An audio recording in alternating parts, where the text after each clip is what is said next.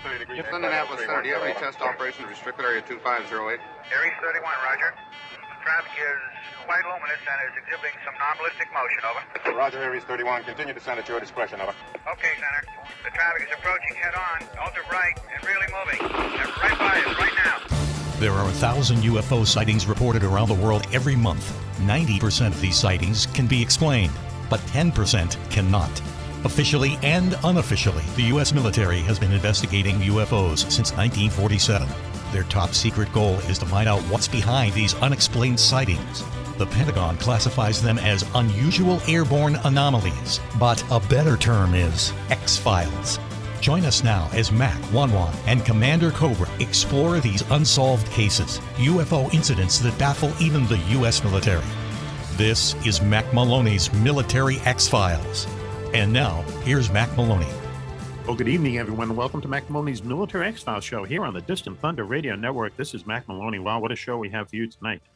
But first, let me introduce the members of the gang. Girls, get ready. Sit yourselves down. Fans, mister, big box of Kleenex, big box of wipes, and a squeegee, because the very famous Juan is here. Hey, Mac, how are you? Squeegee. Hello, girls. Welcome to the show. We added that last week. Okay. What's going on with you? All right, everything's cool. Notice my attire today. Okay, you're not Nikos. You're not Nikos, the Greek fisherman. No, you are. I'm the Rolling Stones. Rolling Stones. Okay. Roadie. Things are back to normal. Yep. Okay. The roadie. Okay. I'm pumped up. The Stones are going to be touring. The schedule's being made. Hopefully, they'll be in New England someplace.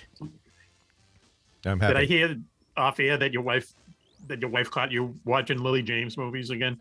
Yeah, I'm watching the new Lily James show on Amazon, and it's not that good. The storyline isn't riveting at all. Turn the sound up. Some of the visuals are okay. You know, she gets into a tub a couple of times, and I don't know. It's just, okay. She looks good, but it's not a good script. Okay. Just turn the sound down then. I could do that. It's kind of, it's a quirky period piece with modern up-tempo background music from popular pop artists. Yeah, that's. Wow, can't wait to see that. Yeah, not really. 3 episodes. Listen, let's. Go ahead. Finish your thought. Go ahead. It's not cute Lily James in Yesterday, and it's not the deep Lily James in the Guernsey. Potato Peel Pie Book Club World War II period piece. Yeah. Am I glad I asked? It's not Lady Rose in Downton Abbey. Why don't we go? Sorry. Those words again. I'm bummed. It's too risque here now. Yeah, no. Why don't we go up the totem pole? And this is the moment you've been waiting for, MILFs, Gilfs, and Gigi Gilfs, because the very famous Coco is back. Commander Cobra. You know what Mrs. Cobra caught me watching? What? Yeah. Battle of Britain and the Blue Max double feature. That's what she caught me watching. How dare you? Blue Max is a great movie. Oh, it's a great World tremendous. War I movie. It's really, and the book that it's based on is equally outstanding. Yeah.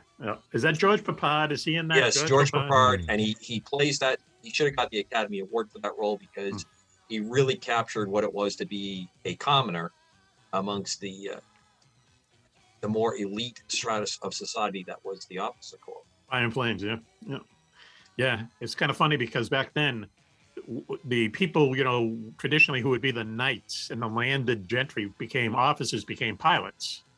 You know what I mean? So the knights kind of came Knights of the Year, really, because the people up there flying around were, kind of like the officer corps, the people who were in the higher strata of society, and then the people taking care of the planes. But and doing sadly, the fighting. the higher strata of society didn't necessarily make you a better pilot. No. So when both again in World War II, they had to start making it available to more common folk. The common that could actually pull off the requirements. Okay.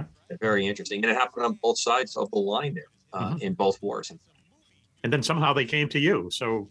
Yes, well, I am of a different throwback species altogether. That they only break me out of the glass case in case of emergency. Emergency, good. Okay, that we'll remember. Okay, going sideways on the totem pole, up there in Battle Creek, Michigan, the Battle Creek of the Republic, our national correspondent, Switchblade Steve Ward. Switchy. Hey, great to be here today. Oh, my God. Oh, okay, we're going to do this now again. All right, he's wearing there's a wig thing going on, regular listeners will know. And this looks like Andy Warhol. I don't know what. Andy Warhol. Yeah, he does look like Andy Warhol. That's Andy it. Warhol. Oh, man. Okay. That's really scary stuff. Well, the other reason for this, so the other blame for this. Well, Last because week I speak the truth, and now he's offended. I had the Fabio thing going last time. With the Fabio. ripped shirt. But I lost the paperback contract. Oh, you Because did? they said I was too buff. They didn't have the CGI to tone down my physique. So I lost. You that got thing. too big for the covers. That's the problem. The That was covers it. got too small for you. Are you wearing pasties with that too? Oh. Those Didn't take pasties that are out, the I Mac hope. Maloney Military X-Files pasties. So Yeah, let's they didn't just have the logo calm on it them. down there a couple notches. They're available online at the store. At our store, our online store, right. Okay, Switch. Switch has continued to be off the deep end. So my next piece of art. Oh, yeah, right. Yeah, Pepsi can. yeah. Yeah. He did tomato We cans. did You're going to do Coke, Pepsi. but now we're doing Pepsi. Excellent. Okay. Again, moving sideways on the totem pole, our security chief, Willie Clubb, is with us. Willie, how are you doing? I'm doing great, Mac. Hi, gang. How you doing? Hey, Club, what's happening, man? Okay. Well, it's kind of starting off slow here tonight, but I'm sure we're going to pick up pace. Slow. Okay. All right. Well, that's switching his wig. Did that. We can blame him. Okay. You're wearing You your. can always Oh. tell when Club gets that early bird special dinner before he shows up to do the show because he is just like that's working, awful. ready to go. Oh yeah, he's a Wow. little sassy I sometimes. am. Oh, I'll tell you, I'm ready to go. He had the turkey dinner with gravy, mashed potatoes, corn. I had clam chowder. All right. Yes, man. Extra clams. Okay. Let's go to the Beauty Among the Beasts up there in upstate New York. Our favorite good witch, Raven, is with us. Raven, how are you tonight, Raven? Hi, my friends. I'm doing well. Thank you for having me. You betcha, Raven. A Looking lot of good reaction tonight. to your new haircut. Yep. Yeah, You got the bun going, but you also got everything else going.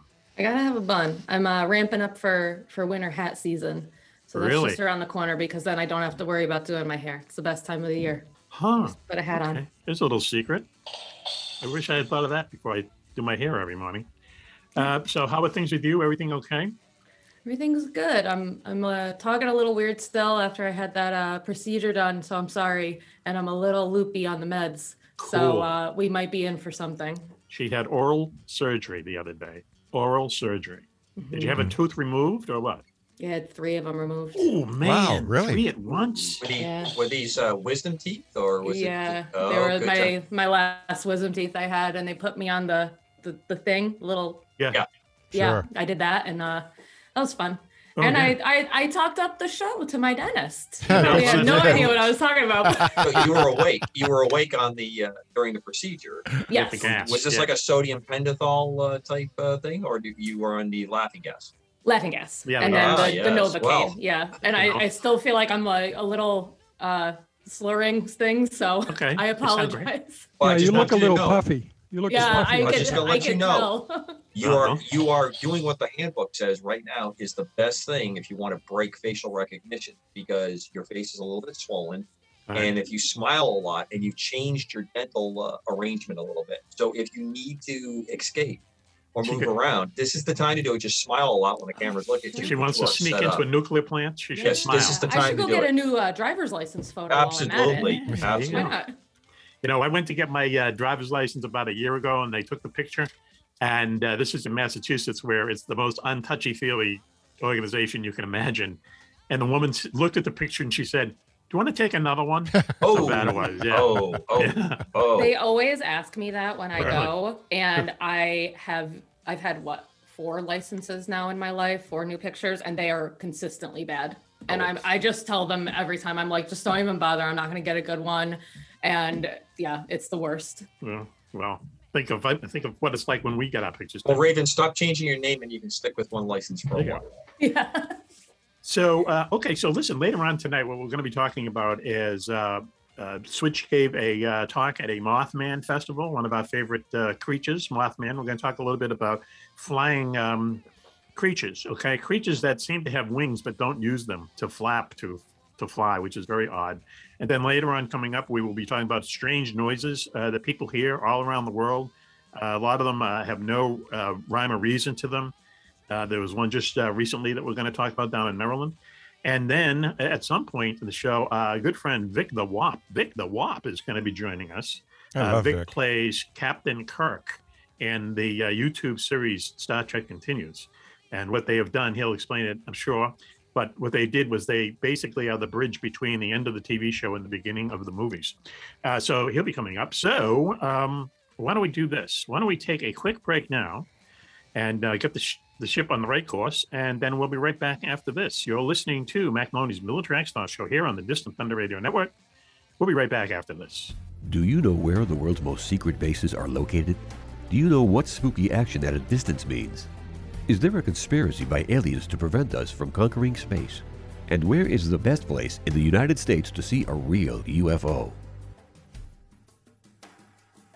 Find the answers to all these questions and more in Mac Maloney's new book, Mac Maloney's Haunted Universe. Visit places you never knew existed: the Phantom Tunnels of Tokyo, the UFO Trail in South America, Hog's Hat, and the very mysterious M Triangle. Mac Maloney's Haunted Universe contains hundreds of reports on ghosts, haunted planes and ships, weird celebrity deaths, mysterious sounds, and a breakdown of every monster in America, state by state. You've heard him talk about it on the radio. Now get all of Mac's paranormal research in one large volume. Mac Maloney's Haunted Universe, with a foreword by the very famous Wan Wan. On sale now in your local bookstore or on Amazon.com.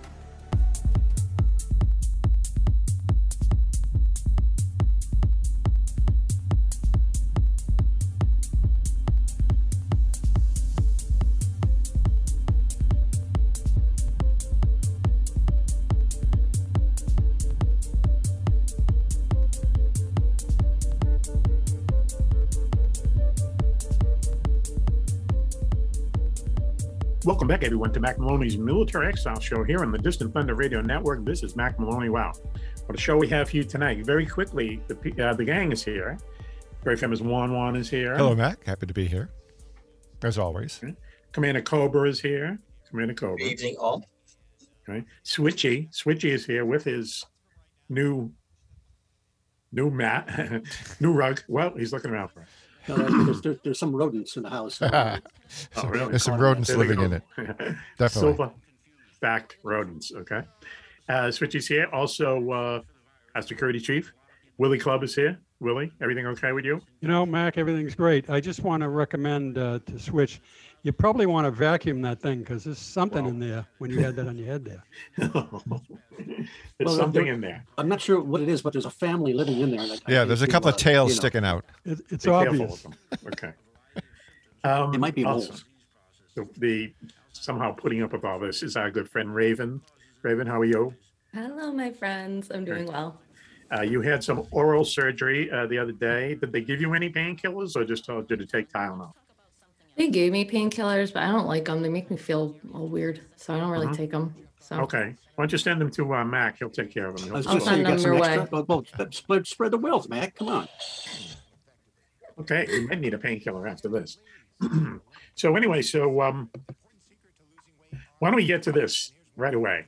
Switchy, we've been, I was listening to past shows, and some of your past breakfasts have been just top of the pops, as they say. Though, if it was on a chart, we had two beefsteak breakfasts, and then you hit us with an energy bar and some yogurt. We're going to, call that an anomaly. I think you had a large breakfast last week, more beefsteak, astronauts breakfast, steak and eggs. So, Switch, what did you have for breakfast this morning? Well, I went to Denny's Diner. Yes. And it's gonna be good. We love Denny's. I had the ultimate omelet minus mushrooms. No mushrooms, so Switch. No mushrooms. With hash browns, tall glass of orange juice, black coffee, toast, and a little bit of grape jelly. He put some grape jelly on it. On a couple slices. Now, I cut the omelet in half. Yes. And the hash browns in half. Actually, I had a little more than half this morning. Go ahead. I saved part of it for later for like an early dinner tonight. So I had 2 meals out of it. Cool. That's what Denny's all about. That's nice. How much did it cost? About 16 with my military discount. Okay, 16. And who waited on you? Do we know It her was name? Vanessa. Okay. And what did you leave for a tip? Get ready, folks. 10. Yes. A all 10. right. Wow. Yes. Yeah. Vanessa deserves it. Whoa. Hi, There you go. Vanessa. He continues They're the very truth. good there. Okay. All right. Did she meet you outside afterwards? Wait a minute. Stop it. So when you tip like that Yeah. and you're a member of the crew here, That's called you a need bid. to put MMMXF Yes. right on the bottom of that receipt.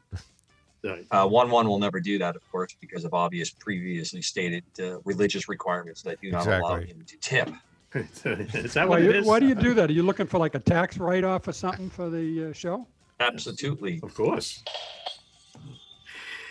So, I okay, tip. switch. Hey, Sounds look, good. I tip All right. handsomely. I'll tell you that. I walk into Oh Farmer's yeah, you tip Kitchen. handsome. Your idea of a handsome tip is they get to look at you while you walk out. Well, under that's 1%. that's part of it. That's worth something. Look, we've been out with you, bro. We understand what's going on here. Okay. I mean, they can't When you, resist when my you roll dimples. back in and then people are like, "Oh, you're with that guy. Got it. Yeah. Thanks. Great to have you here. Oh, you want a beer? Why don't you go to Germany? You know, you get that kind of dude. I kid you not, but I walk into that great restaurant that I go to, Farmer's Kitchen, and one of the girls or any one of the girls will point to what table they're working or if they're working which half of the counter. And they insist that I sit so that they can wait on me, that individual. They insist you sit there? Yeah. Yeah, then they have a fight who doesn't have to go over and do the serving. Oh, And I write a love note on every bill. I tip 50%. And I write a love note on every bill, how wonderful they were. And they take a picture of the receipt and put it on their phone. I kid you not. I'm not kidding about this. Okay. And I know when I'm Is that a there way at to the check your Farmer's credit card? Kitchen. What? Is that a way to check your credit card? They're taking pictures of the bill? No, they take a picture of what I wrote on their bill, on their version. Oh, I see. On the merchant copy. Yeah. This is going to be a sexual harassment thing. I can just So the boss gets I to can read just see them it and- coming down the road. The boss gets to read them, and the girls get to be proud of what a customer has said about their service and about the food. Wow. I even write a little note in the Yes, bottom the food and does, thank the kitchen staff for a great meal You and have clean any food. dishes. And and when I'm there at Farmer's listen. Kitchen after dark, they talk about all the love notes they've gotten from me. Hardly anybody else does that. I mean, once in a while, somebody will say, "Yeah, I read a little, thank you on the top of the receipt." I do it all the time. I write like a 10-page tome on the. The front I know, and and back. it sounds like you're reading it to us right now. Yeah, right. Why don't we do a collection and put a book out? I have an arrow So pointing look, to the back that side sound of you it. just heard. They love it.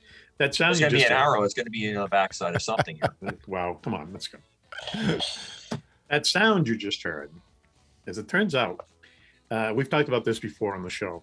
Over the years, people have heard odd sounds, okay? Just sounds from the sky, they sound like they're in the distance or closer to them. I know it happens a lot in Taos, New Mexico. It happens a lot in Bristol, England. It happens a lot in Tokyo. And one of the sounds is, there's a number of them. Now, these are sounds that people hear, from want of, better explanation from the sky. It sounds like it's coming from the sky. There are unusual sounds that they hear under the ocean. And the U.S. Navy has this network on the ocean floor around the world. It's basically a network of microphones that can pick up just about anything. And they're there to track Russian submarines.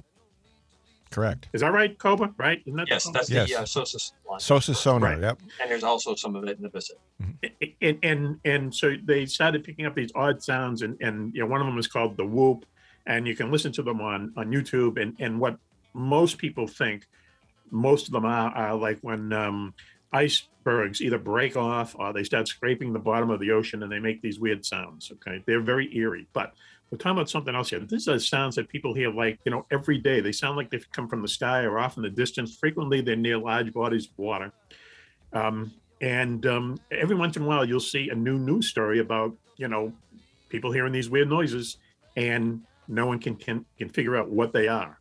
Some of them sound like sonic booms. Some of them sound like droning machinery. Now, we're going back like 200 or 300 years, okay, hearing this stuff. So hearing droning machinery 300 years ago in, Bristol, England, who knows what that might have been. Anyway, so Raven and I exchanged a news story today, and this is the latest one. Just was in the news, I think, yesterday. Raven, you got that story in front of you? Yeah, so I have it pulled up. So we're in Suitland, Maryland, and residents there are up, being awoken all hours of the night, and this has been going on and off for several years, due to a disturbing siren-like noise. And people describe it as being a mixture of a tornado siren mixed with the sound of a spaceship like lifting off. Also mixed with the alarm from the Purge movies. And that's a really creepy what movies? siren. The Purge. Oh, okay, yeah, sure. Yep, very creepy. Yep. Yeah. I can imagine. I did watch a couple YouTube videos about what they're describing because somebody did catch it on camera, and it is very, very chilling. Yep. Also, Suitland happens to be it's roughly 9 miles southeast of Washington, D.C., and I think it's suspiciously close to the Suitland Federal Center. So that might be a correlation. I know that the Office of Naval Intelligence, their headquarters is in Suitland, Maryland. Are we pronouncing that right, Coco? Suitland? Yes. Okay, it's basically Washington, D.C. It just happens to be in Maryland. And there's a lot of federal stuff going on there, a lot of federal buildings, federal employees in this kind of enclosure or whatever. So I think it's very odd that the noises would be coming from, a place that the government basically keeps secret. I mean, the headquarters for the ONI, which I think is called the Center for Maritime Intelligence or something. It looks like a big college, but man, you can't get anywhere near that place. That's a very, very heavy duty security place. Whether they'd be doing stuff in there that are making noises, who knows? But people have been hearing that noise for a long time. The Taos, the one in Mexico, Taos, they call it the Taos hum. And people, here's the strange thing, is not everyone hears it. Like about 10 to 20% of the people can hear this thing constantly. Some of them have moved. Some of them have gone to doctors to, try to get some kind of help. There's one guy who put himself, at night he couldn't sleep. So he would literally put himself in this kind of homemade coffin that he soundproofed just so he could go to sleep without hearing this hum. The Bristol hum is another example. Bristol in the UK, just the same kind of idea of machine. It sounds like machinery running in the distance, but like they've taken samples of sound samples of Bristol at like noon on a Sunday when nothing should be happening, and people still hear it. So, what's going on? Does anyone know, Raven? I mean, as far as I can see, nothing has been confirmed. They're keeping everything pretty tight-lipped. People are speculating that it could be a weather alerting system, or it also could be the result of sonic booms produced by aircraft training over the nearby ocean. But again, nobody will confirm or deny anything, so it's kind of up in the air. But the videos are, and the fact that it's happening in the middle of the night, it just kind of adds to that creep factor, and it is very chilling. Yeah. It almost reminds me of what I could imagine the alarms at Chernobyl would have been like. Instead of in the middle of the day, you're hearing it at night. Right. It's like an air raid siren in a way. Yes. Yeah. But it's just very strange. Like it does sound like it's a mixture of a couple things. And right. I don't know, who knows? Maybe it's some teenager that thinks it's funny and is putting this show on. Cobra, do you have a question? Yes. Well, just a quick couple points. The stuff around DC has always been attributed to heavy underground activity that no one will fess up to. And there's lots of theories of continuum of operations, crisis centers that the government and those that are in the government can get to in a time of emergency, and continued underground work. And that has been talked about quite a bit along the East Coast. The sonic boom part is interesting because of the way some of the travels. I also wanted to note that a while back we spoke about the secret airport near Mac that had some pretty crazy sounds that were emanating around the swamp areas in the tidal pool areas. That's true. Around his island, with the screaming and not even brought the local constitutory to investigate, and they couldn't find anybody. Right. So you had some pretty crazy stuff. But this machinery one, I've actually suffered from, and recently, I'd say in the last year, it's finally gone away. After some extended time working out in Nevada, when I would return in the evenings, I would hear what these people refer to. At least I think it's the same kind of sound of like a running motor or a, Yes. A heavy electrical driven system, like you would have like maybe for a bench grinder or a drill going on. Just that sound of the motor running, and it would I take a get long humming time. in my ears. Does that count? Well, I thought maybe that's what I was dealing with was just the onset, but this is a strange feeling because it's not that I hear it as much as I feel it in my body, like the vibration. And now when I've had this follow me all the way home here in Maine, and it comes and goes. And over the last year, I'd say it finally has subsided with no explanation. If I was maybe just tuned to something. But Mrs. Cobra, other people I was with that were in the same proximity where we were all staying, did not experience it. And it was only when I was in the getting in the mode, get ready for sleep. I saw a thing on TV about an insect that gets into your ear and then gets into your brain and all that. Oh, And no. it causes things like that. You may want to just have some kind of a scan of your head bug just to scan. be sure it's not something, that needs to be removed. I can tell that Raven's Great. going to bomb on that one. I am. If that's- I had no, to get that's a a scan big and deal. found, oh, I know. Yeah. If I got a scan and they found a bug in my head, I'd be like, just take the whole head off. Yeah, You just- can maybe We're just done. tape an ant farm to your ear, duct tape or Ugh. something like that. That's so gross. Yikes. I Roach- got to say, Roach that we- Hotel. now that we're talking about this, is that this is the only, let's say, paranormal thing I've ever really encountered. And here's this, quickly. I lived up in upstate New York for a long time. I lived near Route 87, which is the Northway going up to Montreal. And I would hear this noise that sounded like a tractor trailer truck on the highway trying to shift its gears. Okay, it's in too low of a gear and sounds like it's trying to get up into another gear. And I started, kind of noticing this, especially in the summer when the windows were open. And I was probably about a half mile away from the highway. And I would lay there and listen to it. And then 20 minutes later, I would still hear it, and I would think, wow, if that was a truck, he'd be halfway to Montreal by now, yet I can still hear it. So what was very odd is when I would come home to my family's home here in north of Boston, I would hear the same thing. Now, the family's house is probably about 4 or 5 miles from Route 95. I suppose on a quiet night, you could hear something on the highway. Doesn't seem likely, though. But I heard the exact same thing. Sounded like a tractor trailer truck trying to upshift, trying to get into the next gear, and it's not happening. And I just thought, just like Coco said, this noise traveled with him from Nevada back up to Maine. This is the kind of the same thing, and I'm thinking, why am I hearing the same noise? Basically 300 miles apart. Very strange, and it's strange. And when it's at night, it makes it even more creepy. Yep. There's also some situations where in Oregon, Washington, it's the mid-'70s, there was a wave of strange Bigfoot reports, strange lights, classic UFOs, etc.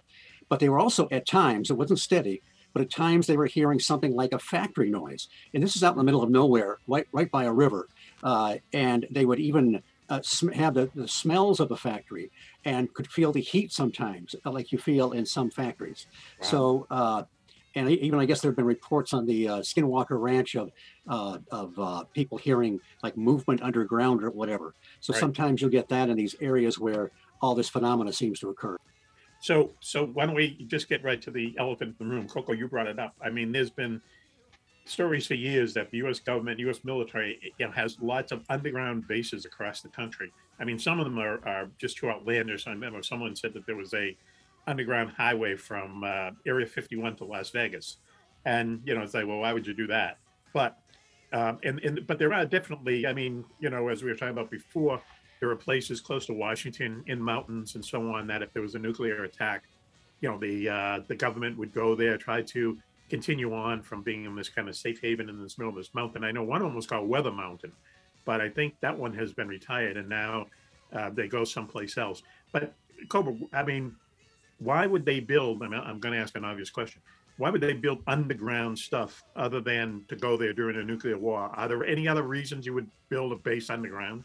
Well, I just want to make a quick mention that John Lear, who I've become friendly with over the years because of UMAC, he is the one who has talked extensively about a rail system that runs from the Nellis, Las Vegas area out to the Area 51 or parts of that complex.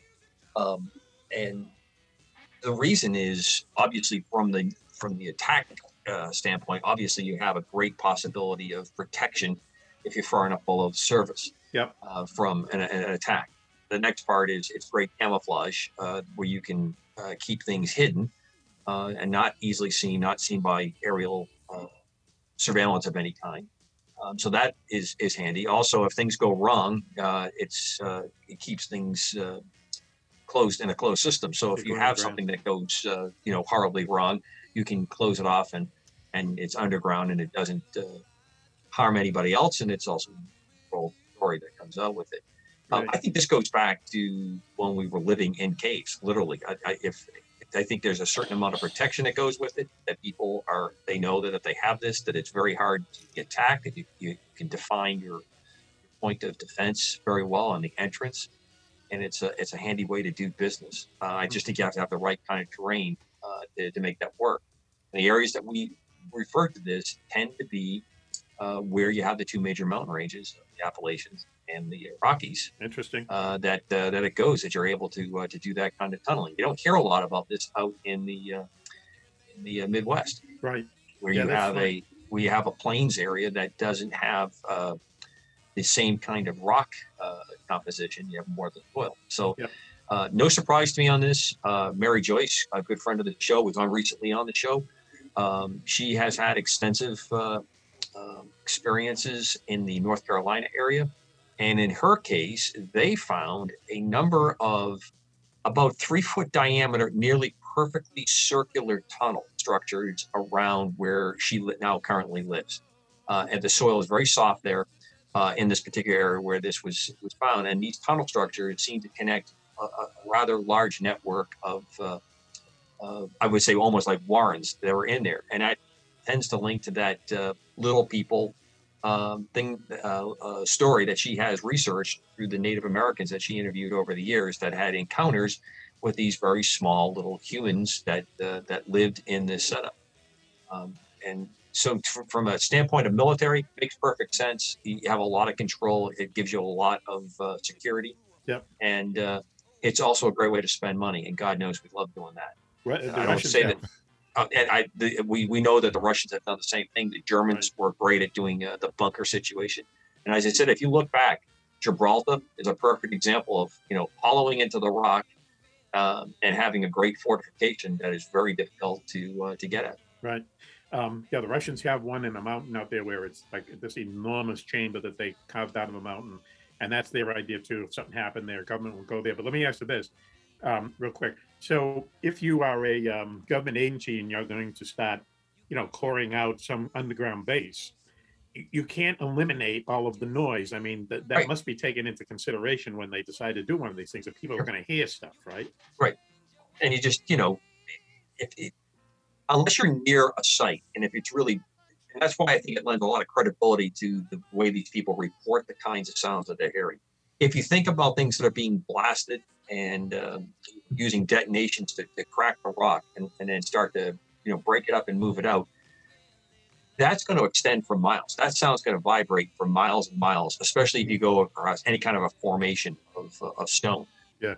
And we know that you can vibrate large of stonework. You can get them to vibrate, and if you harmonize it correctly, you can actually get it to defy gravity, or you can fight gravity with it and lift up large pieces. Wow. So if you have power and the power to do this work, and it's deep enough down, I think you just have certain sense of people that are going to be more sensitive to it, pay attention to it, and react to it. I think what's interesting, though, that happened to you and what I went through and other people I've talked to, because it's kind of hard to bring up in conversation, Yes. explaining this some, because you have, Dr.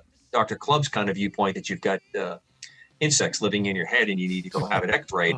So you get that going on. How do you bring that conversation up? I think you get sensitized to it and it travels with you. And that's the only way I can explain why you could hear it when you return back to the greater Boston area. And I was experiencing it, a couple thousand miles away. That's very strange. And plus, it doesn't account for the fact that people have been hearing these things for 200-300 years and even more, So, yeah, strange sounds now, from... Mac, did yours go away? Did yours subside? Well, only because I'm not in either one of those locations anymore. But it went on. I heard it for, for years, literally for years, and especially when I lived in upstate New York. And then when I came home the first time and that it kind of registered that, gee, I'm hearing it here. It was really kind of creepy for sure, But yes, you in a wooded area up in New York? It's probably one of the reasons too. There's a lot of insects and stuff up there that. Yeah. Yeah. Well, I was wondering, brain borers. Was there any type of a significance to like where in New York you were living in relation to that road? Yeah, in your neighborhood. Yeah. Like maybe if there was like, when like there's like a horrific accident or something, like a piece of that person could attach themselves there. So it could be that type of a situation. I don't know. Paranormal. I don't know. It's just very strange. And it's strange when it's happening to you, it's strange. One more point I want to throw into you, just ask you without diving too deeply into your brain, your medical history. Around the time that this changed, I started to go on blood pressure medicine. Oh. And that made the sound go away. I shouldn't say it made the sound go away. I don't know if it did. It's around that time that I noticed that subsided. So I don't know if it was a change in what I have done to myself physiologically because of the medication that I'm on constantly now. Right. To manage the high blood pressure. Well, and it goes up when Dr. Club talks. It goes up dramatically. I can put the sleeve on and show you. Here it goes. Let me pop a pill before you talk, Dr. No, but here's another thing. I also take lisinopril, which might be what you take. I don't know, but I'm not saying on the air what I take. Well, I do because I'm not ashamed of it. But high blood pressure causes a lot of things, and one of the things that it does cause is dizziness. You can get noises in your ear, so it might not be the. Sometimes when you're talking, I have those kinds of things. Maybe I should be popping a. Well, you sound like my wife, but needless to say, you might have solved it. You brought your blood pressure down. Might have solved the whole problem here. Yeah. You got to all check our blood pressure. So, all right, the rats look like they're taking over Switch's place, so it's probably a good time to go to a break. Strange sounds from nowhere. So why don't we do this? Why don't we take a commercial break now, as I said, and we'll be right back after this. So you're listening to Mac Maloney's Military X-Files show here on the Distant Thunder Radio Network. Please stay tuned. UFOs are found in Renaissance art, on ancient coins, and etched on cave walls. They are even reported in the Bible. But more surprising is when UFOs are seen the most, in times of war. Through centuries, thousands of UFO sightings have been made by high-ranking officials, military pilots, and ordinary soldiers. Often, these fantastic appearances occur at the height of great battles. From World War I to D-Day, to Korea, Vietnam, and beyond, military investigators are baffled. Why do UFO sightings spike so drastically during wartime? Could it be mistaken aircraft, or is someone, or something, looking in on us? In UFOs in Wartime, What They Didn't Want You to Know, Mac Maloney chronicles centuries of these incredible sightings and tries to solve the puzzle of why so many UFOs are seen while humanity is at war. Read about the scare ships, the ghost planes, and the ghost rockets, alien giants in the jungles of Vietnam, UFOs controlling our ICBM bases, dogfights with flying saucers during the Gulf War, and more. 300 pages of unbelievable stories, along with many startling photographs. That's UFOs in Wartime, What They Didn't Want You to Know, by Mac Maloney. On sale at your local bookstore or on Amazon.com.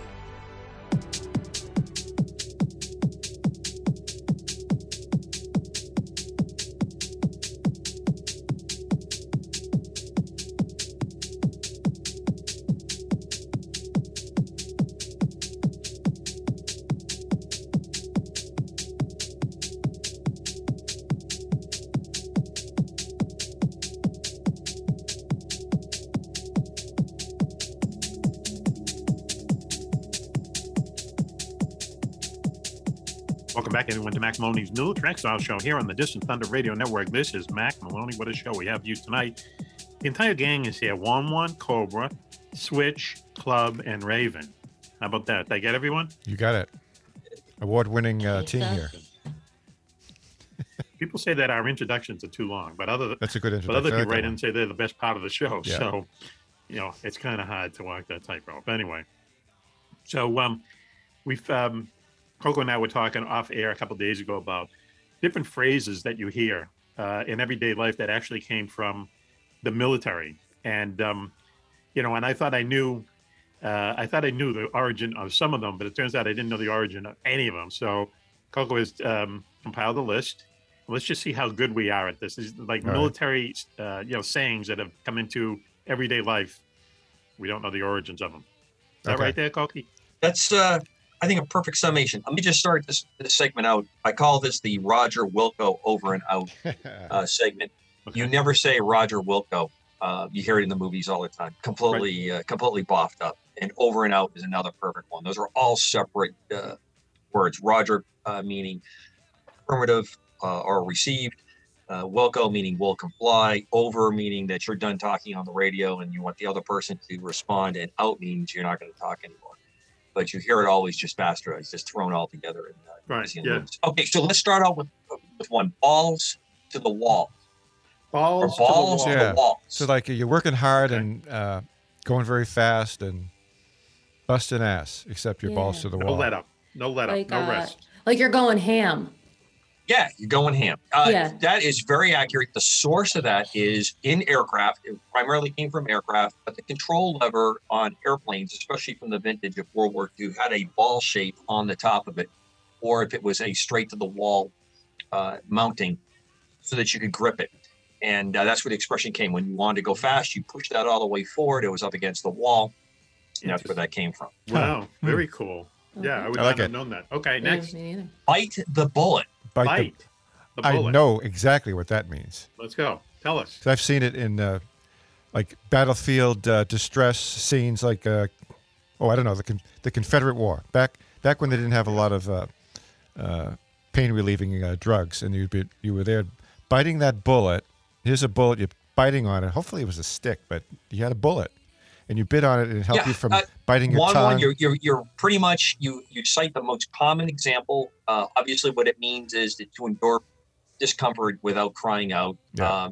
Not having enough to anesthetize troops is where commonly that the Not enough bullet was morphine. given for them to bite on. The bullet was lead, so it's soft enough. Yeah. Or in the case of the Civil War, obviously it would have been a mini ball because they didn't literally have a bullet in those days. Yeah. Yes. While they were But sawing the off other your leg. real deep source of this is called chewing the bullet, which is what British soldiers would do when they were being whipped for punishment as part of their transgressions. They would take lashes. So that's where that comes from. Very good.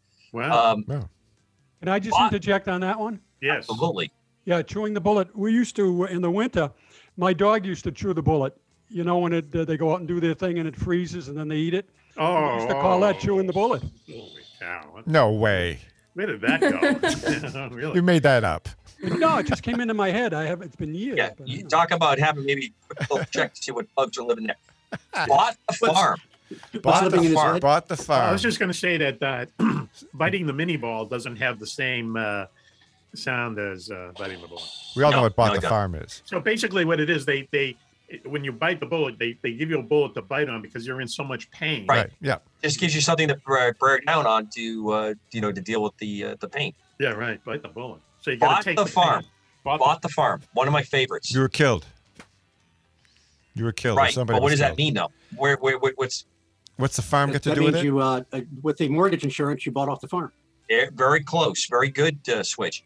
Now I've heard lines about this being extended like to the Korean War. It's not. It goes back to World War II specifically because that's when soldiers were able to get a very good life insurance policy. And when the word would come home that they were dead, they would obviously, the families, many of them would pay off. This was the coming out of the Depression.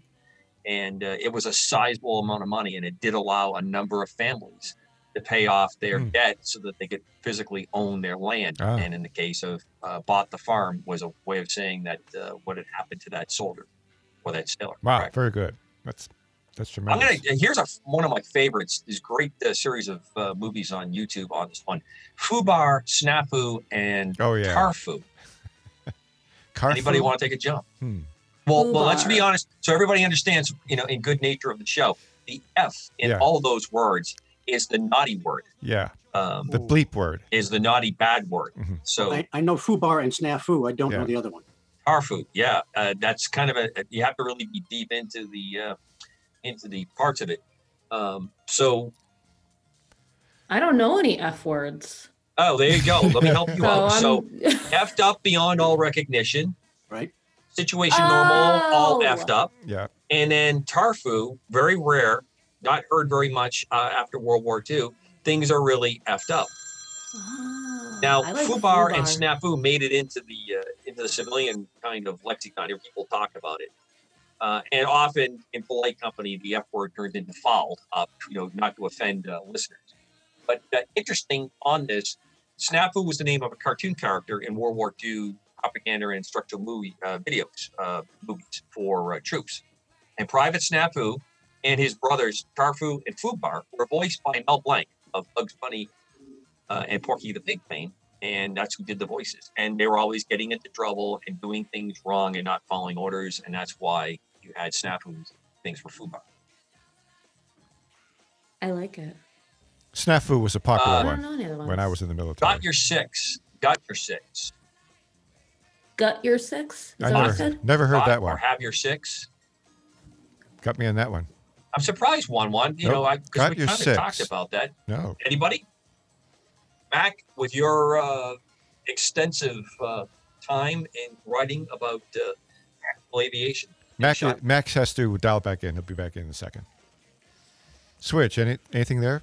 So Got your six? We'll grab up. Make sure you make the note for that one. Well, check your six is check six is kind of a more popular way. You'll hear it. It's going to pop back again when the new installment of Top Gun comes out. If you were to envision a hands clock, 12 o'clock being in front, 6 o'clock is the back, and that is the expression for check your six or I have your six, got your six. Oh, okay. Meant that your wingman was protecting you, so that a bad guy couldn't sneak up and take you out. You being a 12 and your wingman being How a about 6. No Man's Land? No Man's Land. Anybody?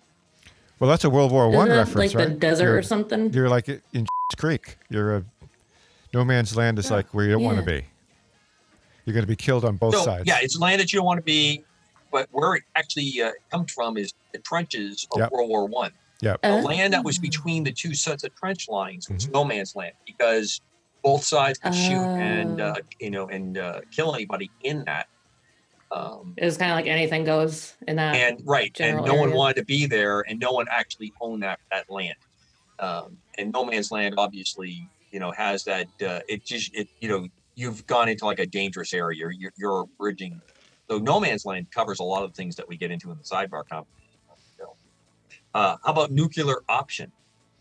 Oh yeah, you hear that all the time in politics, where you're just going to go all out and pull the string on something, a big ass decision. You're going to destroy everything.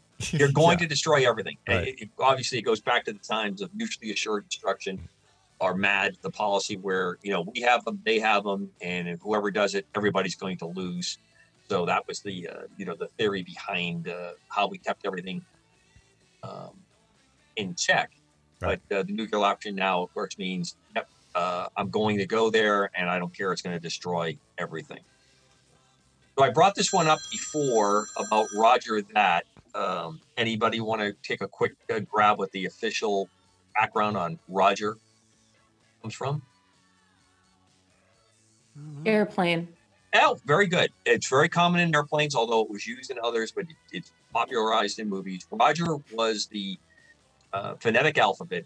Phonetic alphabet was a way of properly saying things, especially if you had to fill them out or say them out carefully in a bad radio environment. So if I was to say Alpha, Bravo, Charlie, that's ABC.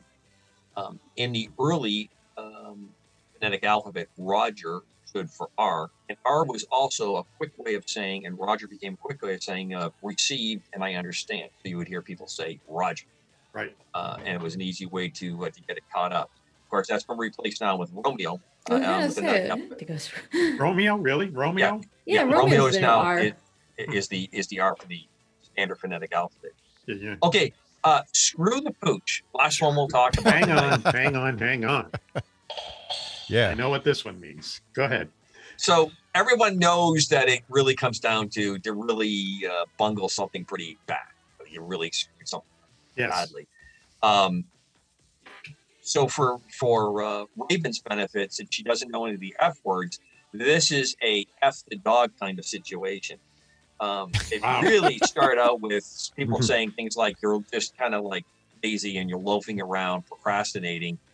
you have something you're supposed to be doing and you're not getting it done. And they did that with sheep also. Uh-oh. They did. Yeah, I don't took a turn. Another county heard from, I guess, on that. Mac, is this the pet pourri you were talking about in your email? Yes, it must be now. Yes, now I get it. Now I get it. This ain't gardening to me, that's for sure. So that just means just screwing everything up. You did everything that you do possibly wrong, and you did it wrong. Yeah, or you just, you're just doing everything but what you're supposed to do. I get it. You're just completely, there's another expression that would start with Juliet off. Juliet, some other letters, ing off. That's similar to screw the food. Look at the face on Raven. She's like, whoa. What's that? You guys, Okay, hold on. The meds I'm taking and this conversation have my brain just going like in a puddle right now. Good. I've got one more. She needs some more Novocaine for this It's one. something that we heard all the time in boot camp. Oh. It was nut to butt. Oh, yeah. That's a good one. And tighten up that line. That's a good one. Did you say nut to butt? Nuts to butt. That's what, I didn't say it. They said it. A nicer way to say that is belly buttons against certain holes. Yeah, but that's not as cool as nuts to butts. Fall out the grinder, nuts to butts. Yes, please. Yeah, Please. I'd like to add, since you brought up a military one from boot camp, I can recall from advanced infantry training, we had the acronym WETSU, WETSU. WETSU. Tell us. I have no idea what that We is. eat this up. Whoa, 1850. 1850. I like that one. Okay, all right, let's see. Yeah, interesting. I'm going to throw one out. It's probably not funny. It's from the corporate world. You know what it means to, someone will say, just hit it with a sneaker. No. What? Did you hear that? No. See, what would happen is, like, a lot of times where you'd have to put a presentation together. Some of them would take you 6 months and it's a grand affair, right? Some of them just come in and you got to do it in like 3 days and it's not important or anything. So basically when they say hit it with the sneaker, that means, do your minimum, do the minimum dog and pony show type thing. Do the minimum. Okay. No one cares anyway. Hit it with a sneaker. Okay. Oh, I get it. There you go. That may. Let's go back to nuts to butts. Hit the streets again. Hit the lexicon. You might hit the street. Hey, Matt, one quick thing I want to throw in here. Yes. If you don't mind. Not at all. Does the name Matthias Rust, a German, mean anything to anybody here in the room? Yeah, the Rust, yes. I've heard the name before. I'm not sure why, though. Rust is an interesting name. Well, Matthias is a German citizen.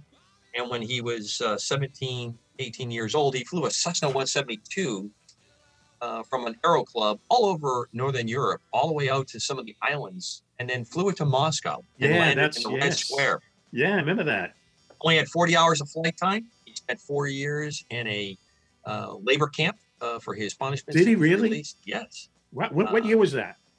That was, that had to be 1980. Sometime in the 80s. Or 85, because I was in Germany when it occurred. So basically what this guy did is he flew his like Piper Cub type airplane into Russia and landed it in Red Square, where there's always like thousands and thousands of people walking around. I thought they released him. He did 4 years in a labor camp for that. Yes, he did. Interesting. They couldn't take a joke over there. 28 May 87. 28 May on 87. He flew from Helsinki, Finland to Moscow. Obviously, quite a few of the generals that were involved lost their jobs. Yeah. He was intercepted 2 different times by different Russian interceptors who were convinced that he was probably where he was supposed to be. And he was an authorized Russian flying. He flew into a major training area where airplanes like the 172 were flying. And then he rolled up on the square. It took him an hour to show up to get to him. There were Russians coming up to him, taking pictures and getting autographs, touching the airplane. Wow. And then the army showed up, and they were more interested in getting the people away from him because they didn't know what to do with him. Right. And they put a barricade around him, and then the guys in the long black coat showed up and took him off. Hey, I gotta say that, why are you spending $1 trillion a year on the defense budget? If you want to nuke these people, fly it in on the Piper Cub. It sounds like make it look like recreational flight. Yeah, that's all. Listen, so why don't we do this? I think it's time for a commercial break now, and when we come back, there'll be more fun in games and prizes, and more wigs. Some switch. All right, the smoking lamp is lit. You're listening to Mac Maloney's Okay, the smoking lamp is definitely lit. You're listening to Mac Maloney's Military X, our show here on the Distant Thunder Radio Network. We'll be right back after this. I was in the hospital with my son for 18 months. When he got injured, I wasn't prepared, but I knew I had to be strong. When I was told about John's injury, I was in complete shock. I just remember rushing into his room and giving him a big hug and letting him know I was there. These veterans and families are just a few of the heroes we serve at Homes for Our Troops. For thousands of severely injured veterans, everyday life is filled with barriers. It was really the little things throughout the house. Counters that you can't roll up to. How to drag my wheelchair down steps. I want to help, but he is so determined. At Homes for Our Troops, we build specially adapted custom homes with features like wheelchair access, roll-in showers, and automatic door openers that allow them to function independently and focus on their recovery and family. This house is freedom. It's hope. It's a new beginning. This house has given me my family back. To learn more, visit hfotusa.org.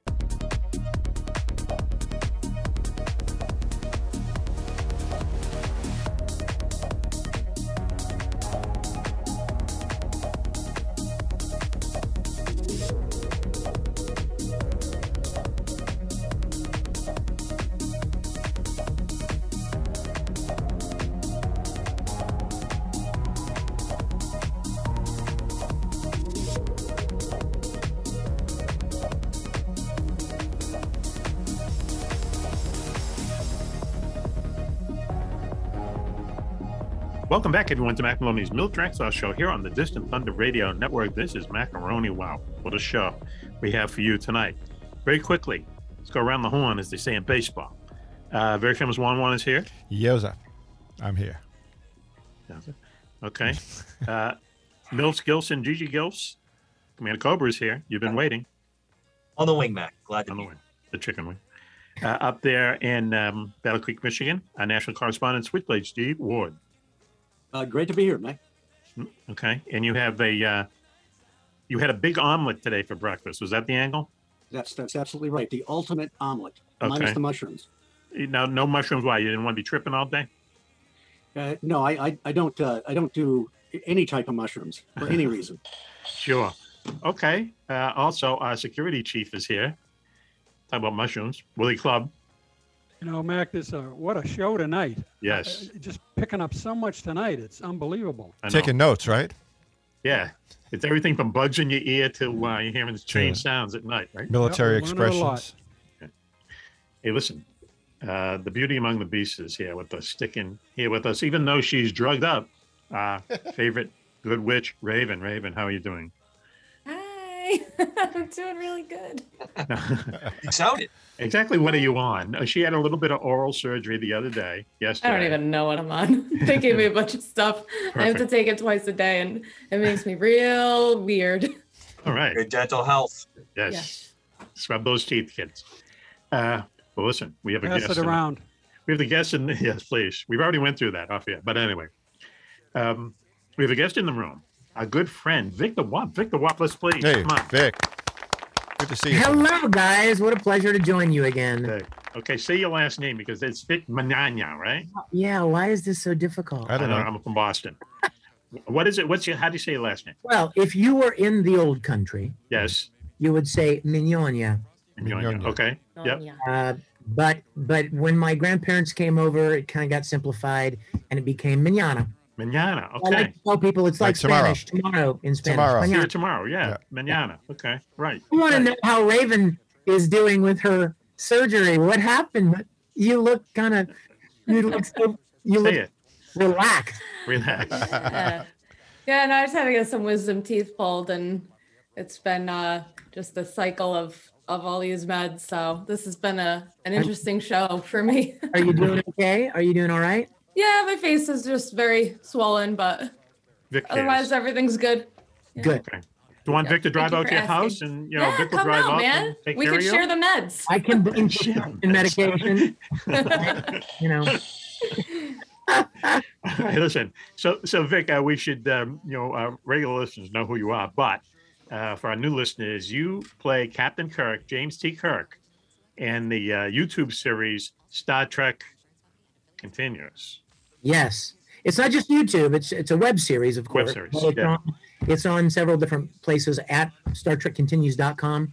Right. Have well over 10 million viewers. Yes. For those of your viewers who don't know, the 10-second elevator pitch is it picks up where the original series was abruptly canceled, and it finishes the 5-year mission of the Enterprise, returns the ship to Earth, and leaves all of the characters where they were when Star Trek the Motion Picture began. Okay, you're the bridge. You're the bridge from the TV show. We rebuilt the entire soundstage. I'm ready for all y'all to come down and visit our studio. Okay, you have a studio in, where is it? In Atlanta? Florida, Georgia? It's in Kingsland, Georgia, which is about 25 minutes from Jacksonville, Florida. You fly right in to Jacksonville, Florida, and 25 minutes up I-95 is this beautiful town called Kingsland, Georgia. We have a facility there with the entire soundstage from the original series rebuilt. And once a month, one weekend every month, we open the studio up for people to come and walk through and take pictures and sit in the captain's chair and step up onto the transporter platform and take all the pictures they want. We've been quiet for the summer months because it's way too hot in Georgia. But September, we're starting back up. September, October, November, December. All of y'all need to come down. You need so to. These are the original sets. These are the original sets that they used on the show, right? Well, we rebuilt the original sets. Right. Okay. Yeah. I mean, obviously, all the original sets have long since been destroyed. By Lucy. But we've, we had architectural plans drawn up. For the sets. So what you would experience at our studio is within inches. When you see, wow, hang on, that's a secret phrase. Wait. When you see the show, Star Trek Continues, I got to tell you, it takes you like about 2 minutes to kind of see what's going on. And basically what it is you're doing the TV show in just such a way that it's like, wow, I'm watching another kind of Star Trek. This is excellent because you really stay true to what the TV show is about. Everyone is in the uniform. Everything is perfect as far as the dress and the setting goes. But then you also have characters who appeared on the original show come back and reprise, their characters or show up again. I think that's very cool. I agree. And I do want to make the point, though, that, Star Trek was not about phasers and communicators and beaming down and uniforms. It was about storytelling. It was about human stories and ethical questions and moral dilemmas. And those are the kind of stories that we felt very, very strongly about. Those are the kind of stories we need to tell. Right. So, that's a Gene Roddenberry's influence, right? Gene Roddenberry was like the executive producer, the creator of Star Trek, and he was one of those kind of guys, right? In late 60s. Yes. And I think that's one of the things that separates our series, actually, from other series, is that, you can go to Lowe's and Home Depot and buy a bunch of lumber and paint and build sets, but that's still not Star Trek. Right. It's the storytelling. And in order to tell those kind of stories, you need good story writers and you need good actors to act those stories. And I really believe that's one of the reasons that Star Trek Continues is kind of a cut above most fan series, because it's so authentic. The word is authentic. Sure, we wanted to pay attention to the lighting, and sure, we wanted the props to look right, and sure, we wanted the music to look right and sound right, and the sets to look right. But when all that's said and done, those are just background elements. The story is the thing. Right. So when they were shooting the original Star Trek, the TV show, everyone was high, right, on pot? I'm afraid I wasn't around yet, so I don't know. But you know. Come on. You know. There are rumors that that's the case, correct? Yeah, I have not heard those rumors. You just started that rumor, dude. Wow. Okay, I'll start it right now. Hey, listen, we're talking about stuff like this. You know the show Laverne and Shirley? Sure. Laverne and Shirley? Right. They had to end that show because everyone was just like so high and stuff. And look it up. It's everywhere. Everyone was just so high. They sent down the suits from, ABC, NBC or something. And they came in and they go, no wonder, these things are 2 weeks late. Everyone is on weed. Well, and no one knows what they're doing. I think it was probably Lenny and Squiggy that were bringing the drugs in. Yeah. Well, who else? Like that. But yeah, anyway. What about the Malachi brothers? They look like they were probably... Wow. Carmine Ragusa. Yeah, see, that's racist.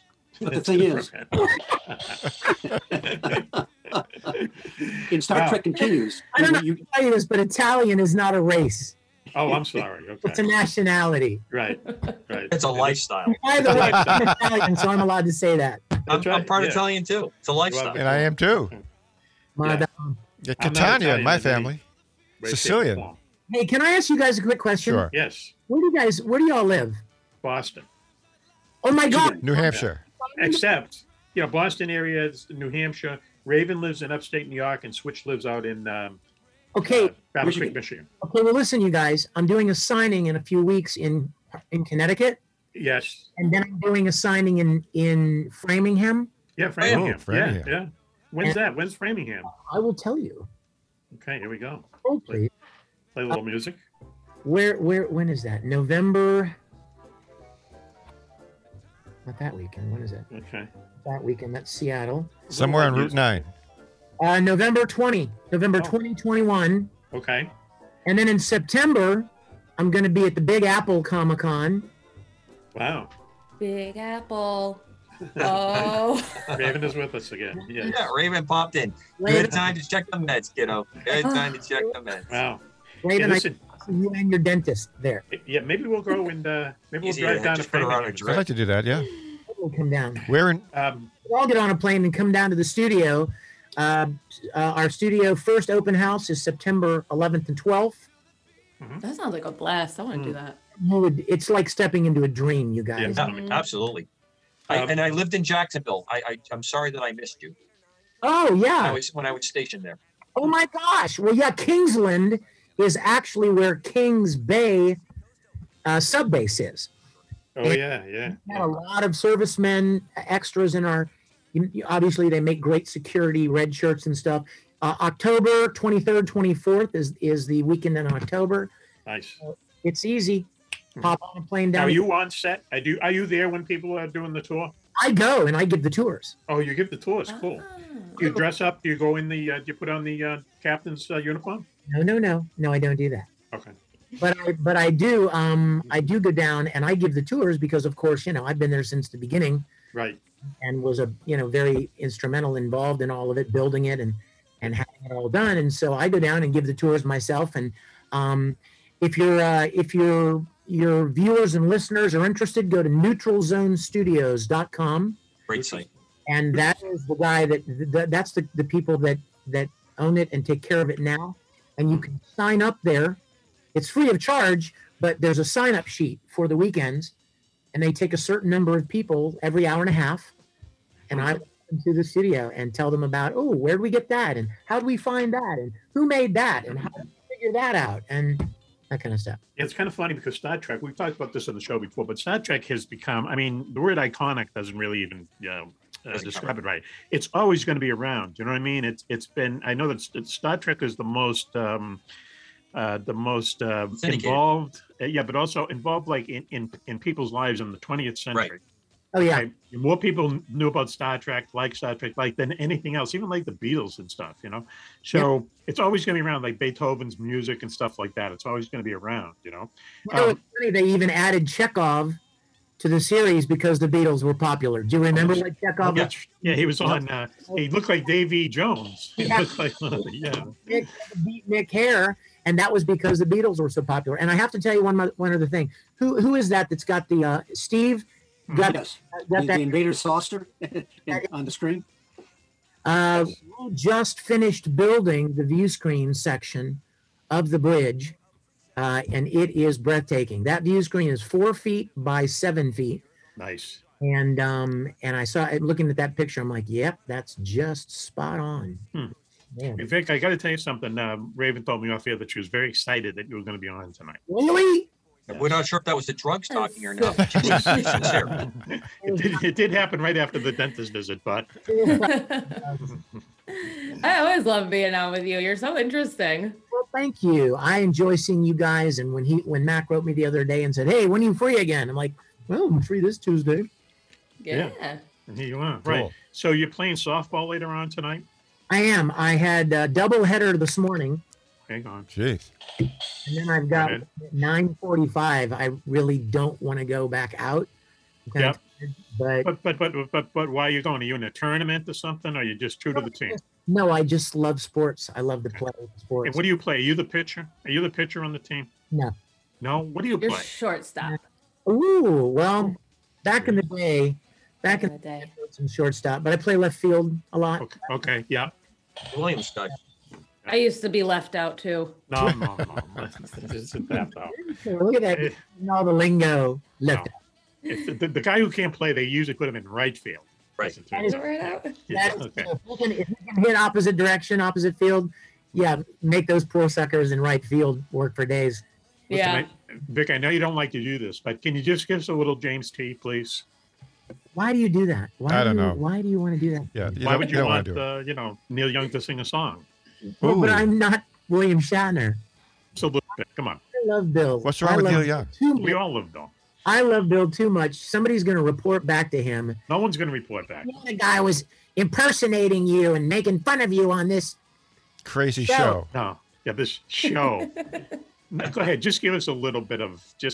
Come on, Vic. You don't have to be. Says the guy with the fighter pilot's time.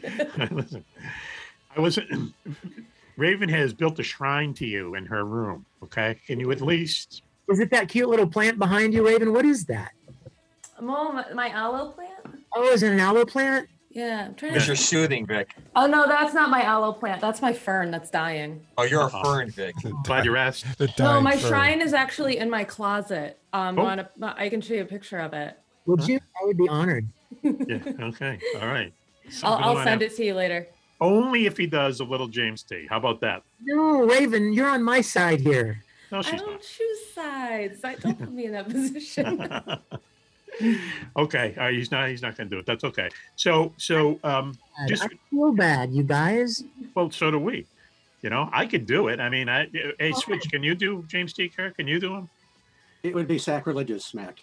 That's right. It would be sacrilegious, right? Then they always just he stops in the middle of a sentence where no one else would stop before, right? He tells a great story as to how he developed that technique. By the way, really? Yeah. Okay. It was a play that was failing years ago. Yeah. And people were walking out. So he started kind of hamming it up a bit and speaking in that manner to try and get people to sort of pay attention and stick around a a little bit. Oh my! He's one of the greatest over actors that you could possibly find, and he makes it work. He makes it work, though. I mean, it's phenomenal. Only he can make it remember when he did the Twilight Zone, where he was the doctor on the airplane with the author on the wing. Too much. He was over the top in that, but it was so believable. It was so him that when you see that and you see him later on, the guy's incredible. I just heard him on a recent interview on the local area where he got on, and the people that were going to do it, rock and roll morning show kind of people, they all love Star Trek. And Vic, you need to do this show. I need to get you connected with them sometime just to do the morning show with these guys. Oh, they were nervous though about having him on board because of that he can be tough in an interview and all this other stuff. And it was wonderful. He came on and he just did an absolute perfect, You know why people feel that way is because I've spent a lot of time with him. Yes. And he's so quick-witted. Yes. And he's so his humor. He's a wise ass. He's so quick, and sometimes people don't know what to do with that. They're like, is he making fun of me? Is he bored? Is he? No, he's just so charismatic and so quick-witted and so intelligent. Like, he reads about everything. He studies everything. Every time I'm with him, he'd be like, Vic, have you heard about such and such? Do you know about this thing? I read about it the other day, and I can't believe it. I mean, he's always talking about things that he's learning at 93 years old. Yeah, 93, yeah. Human being. He recorded a progressive rock album when he was 80 years old. Yeah. Yeah, because I know people who played on it. Yeah, he got a lot of big talent to play on it. His rendition of Rocket Man. I was just about to say the version he did of Rocket Man is fantastic. Epic. It's epic. You cannot. I mean, you don't even have to go to the dentist and listen to it after going to the dentist. It's good before the dentist. They played at the dentist's office. I even like him as T.J. Hooker sliding across the car. Yeah. Oh yeah. Some fans wrote me and said, "Have you ever thought about covering Rocket Man Wow. Oh, you should. That's a great idea. Chance in hell. Really? No. We can put that together, Vic. No, because you see, there's this very, very, very fine line between imitation being the highest form of flattery and somebody feeling like you're making fun of them. And if there is one human being on the planet that I would never want to think that I was satirizing or poking any fun at, it's Bill Shatner. Right. Yeah. Fair enough. Okay. Yeah, But there may I be a can song understand. out there for you. Right. That is the right way to go with this. There could be your version, the continuation of Talking Rocket Man. Missile There's Man. something out there. You may be right. You was could good. You could do David Bowie's. He did like a follow-up to Major Tom. Ziggy Stardust. Yes, such a good song. And the Spiders from Mars. Major Tom. So, hey, Vic. So, where can people get a hold of you? Well, I'm Well, I home. mean, after the softball game or before the softball game. Obviously, didn't get to the softball game tonight. You can follow me on Twitter at Vic Mignogna. And I've got you guys, can I just say I've got a lot of events lined up. Yes, let's hear them. Oh my gosh, really? Okay. Listen to this, y'all. I mean, thank God, by the way. I'm incredibly, incredibly grateful. So next weekend, I'm going to be at an event in Canada, August 14, 15, that weekend. The following weekend I'm going to be signing on Saturday the 21st at Most Excellent Collector Shop in Connecticut. Nice. And then I'm leaving and flying Saturday night across the country to Sacramento, where I'm doing a signing in Sacramento at a toy show on Sunday the 22nd. Mm-hmm. Then the following week, which is my birthday weekend, I'm going to be at UltraCon in West Palm Beach. Wow, you are going across the country. Then the following weekend, I'm going to be at Arklatex, which is a convention right in the corner of Louisiana, Arkansas, and Texas, where they meet. William asked. No. Okay, go ahead. The next weekend, I'm going to be at the studio giving tours for the Fantasy weekend. Yep. And the next weekend in September, 17, 18, 19, I may be in Orange County. The following weekend is Big Apple Comic-Con in New York. The following weekend, which is the first weekend in October, I'll be in outside LA doing Wow. Then the following weekend, I'll be in Wisconsin. This is Weekend, I'll be at the New Jersey Collectors Fest. that's the one to go to. Okay. Jersey, where all of the dreams come true. Yes, and then the next weekend, which is the final weekend in October, I'll be in Atlanta. This into November, I'll be at the Seattle Toy Show, first weekend in November. He's like he's the Michael Caine of this. He's the he takes everything. Here we go. Nice. Am I hearing this? Are there lyrics to the song? That'd be funny. Are there? Good. Now we gotta get clearance from that. Okay, thanks. Very lyrics to that song. Wow. Good job, So listen, Bob. Vic, what is the website people can go on, see your schedule, see what you're up to? Well, you know what? You might want to check out my online fan club. It's risemboolrangers.com. That's RISEMBOOL. Risembool. That's the little town that my character in Full Metal Alchemist came from. Okay. Risemboolrangers.com will have my schedule. And then if you follow me on Twitter, I make announcements there and post little videos letting people know where I'm going to be next and stuff. So Right. I just want to spell your name for people out there. So it's Vic, MIGNOGNA. Exactly. So just Google him. Now I got to ask you one more thing. Okay, two more things. First of all, can you cook Italian? You any good cooking Italian stuff? You know what? I make pasta really good. Okay, that's it. I don't think it qualifies as cooking that you make pasta, but You put it in the water, you boil it. Yeah, but you got to watch it, you know. Okay, yes. Cook together. You don't want to cook it too long. You make your own sauce, Vic? You make your own sauce, gravy, as they call it up here. I do not. I do. Oh, wow, you missed the gene, huh? Okay. My favorite pasta is angel hair.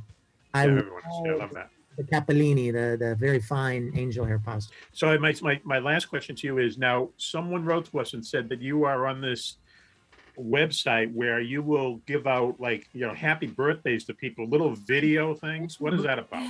Thank you for mentioning that. I'm the worst salesperson I know. Is it Keno? Why do I always want to call it Keno? Cameo. It's the drugs, kiddo. It's the drugs. Wow. It's okay. You're doing fine.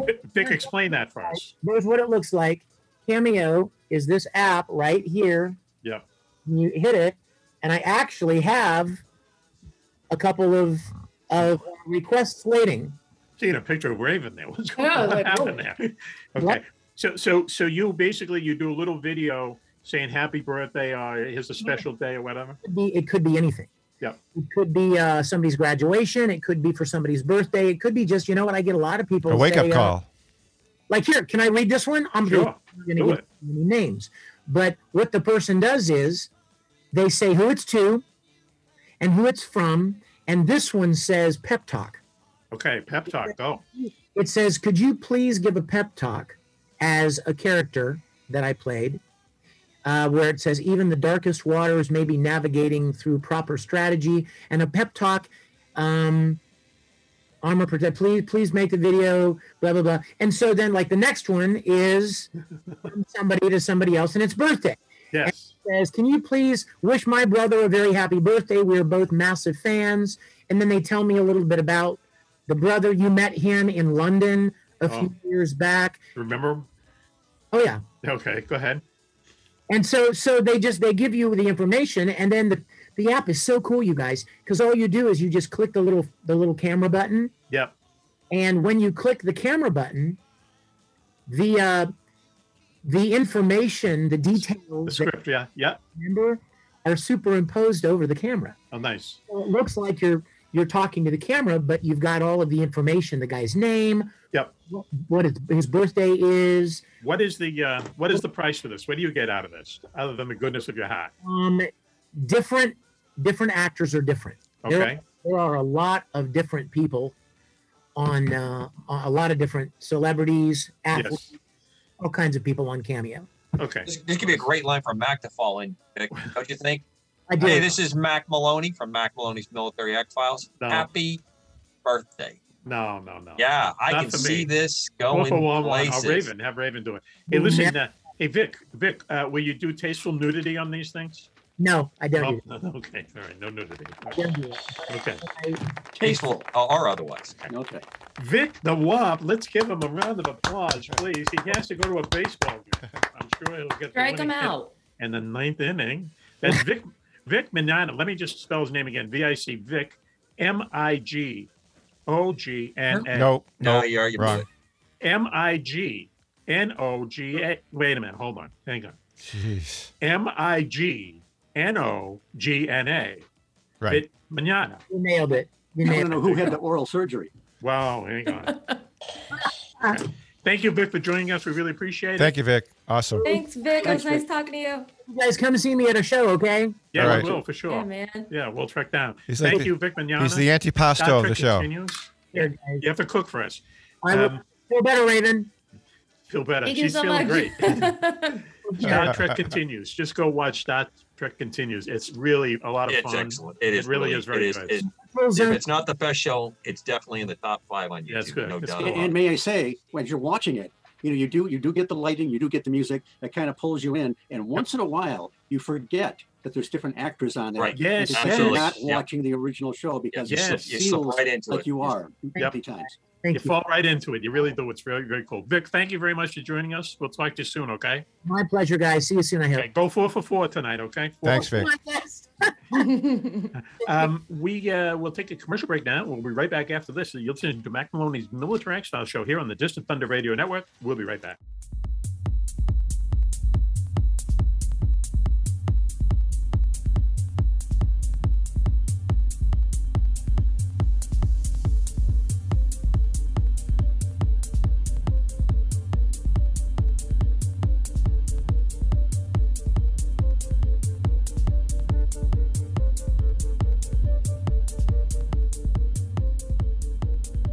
Welcome back, everyone, to Mac Maloney's Military X-Files show here on the Distant Thunder Radio Network. This is Mac Maloney. Wow, what a show we've had for you tonight. We learned that sometimes people hear sounds that come from nowhere. No one knows where they come from, strange sounds. We found out what Wilco means. Wilco. What is it again, Nick Coco? will comply. Will comply. Okay. Famous kind of terms, military terms that have come into everyday life. We just talked to Vic Bawap, our good friend Vic Mignogna, who plays Captain Kirk in the series on YouTube and other places called Star Trek Continues. They get everything authentic. He's a really good guy. Star Trek Continues. And now we're back. And I just want to say that Switchblade. Oh, I should introduce everyone. The entire gang is here. JJ is here. Paulie, you okay? Yep, we're good. Yep. Happy. Okay. What are you drinking there? What's that? What is that? Dunkin' Donuts coffee. Yep. Don't give them a play. Sorry. Also, we'll edit that out. Cabana Coco's up there. On the way back. In Maine. Okay. You're in your bunker. I mean, your, what do you call it now? Compound. Sorry. Yep. For tax reasons. Switchblade Steve Ward, our national correspondent up there in Battle Creek, Michigan. Switchy. Great to be here. Okay. And also our security chief, Willie Clubb, is here. All hands on deck. Don't move. Do you hear any weird noises at night come from Lawrence? Yeah, all I hear is silence now. Okay. Better than gunshots and sirens. Okay. And also, the beauty among the beasts, our good friend Raven. Which Raven is here, Raven? Hello. Okay. Good witch, good RX. That's all we need to say Good tonight RX. for Raven. Still recovering Raven is from spelled with an R and it extends with a little X. Oral surgery. Yeah. Okay. So anyway, the whole gang is here. Off here, Switch and I have been talking about, more than once, we talk about Mothman a lot because it's kind of like he's like our favorite monster. Okay. And, that happened down in the early 60s, I believe. People saw this very strange creature. Lots of people saw him. He looked like, maybe more owl-like than the Mothman, but he had these huge wings. And at one point, he chased a car going like 80, 90 miles an hour. They actually made a movie about it, The Mothman Chronicles. Is it The Mothman Chronicles, Switchy? Mothman Prophecies. Prophecies is the movie. Richard Gere. From the book by John Keel. Right. My first paranormal book I ever read. It's a great book. John Keel's a really good researcher. Richard Gere plays in the movie. It's not a half bad movie when you watch it. But anyway, what we've talked about before is that, and it sounds odd, but Mothman didn't use his wings. He had these like huge wings, but he didn't seem to use them to, achieve flight, chase cars at 90 miles an hour, get on top of bridges and, this kind of crazy stuff. And why wouldn't he flap his wings? Now, I just got thinking about this because there's a new Marvel Universe movie coming out, and one of the characters basically has wings, but he doesn't flap them either. I wrote the Switch and I said to him, didn't Hawkman in the DC comics, he had wings, but he didn't really, use his wings either. And so then I did a little bit of research, and there's a number of cases. One of them was called the Cornish Owlman, I think, in the UK.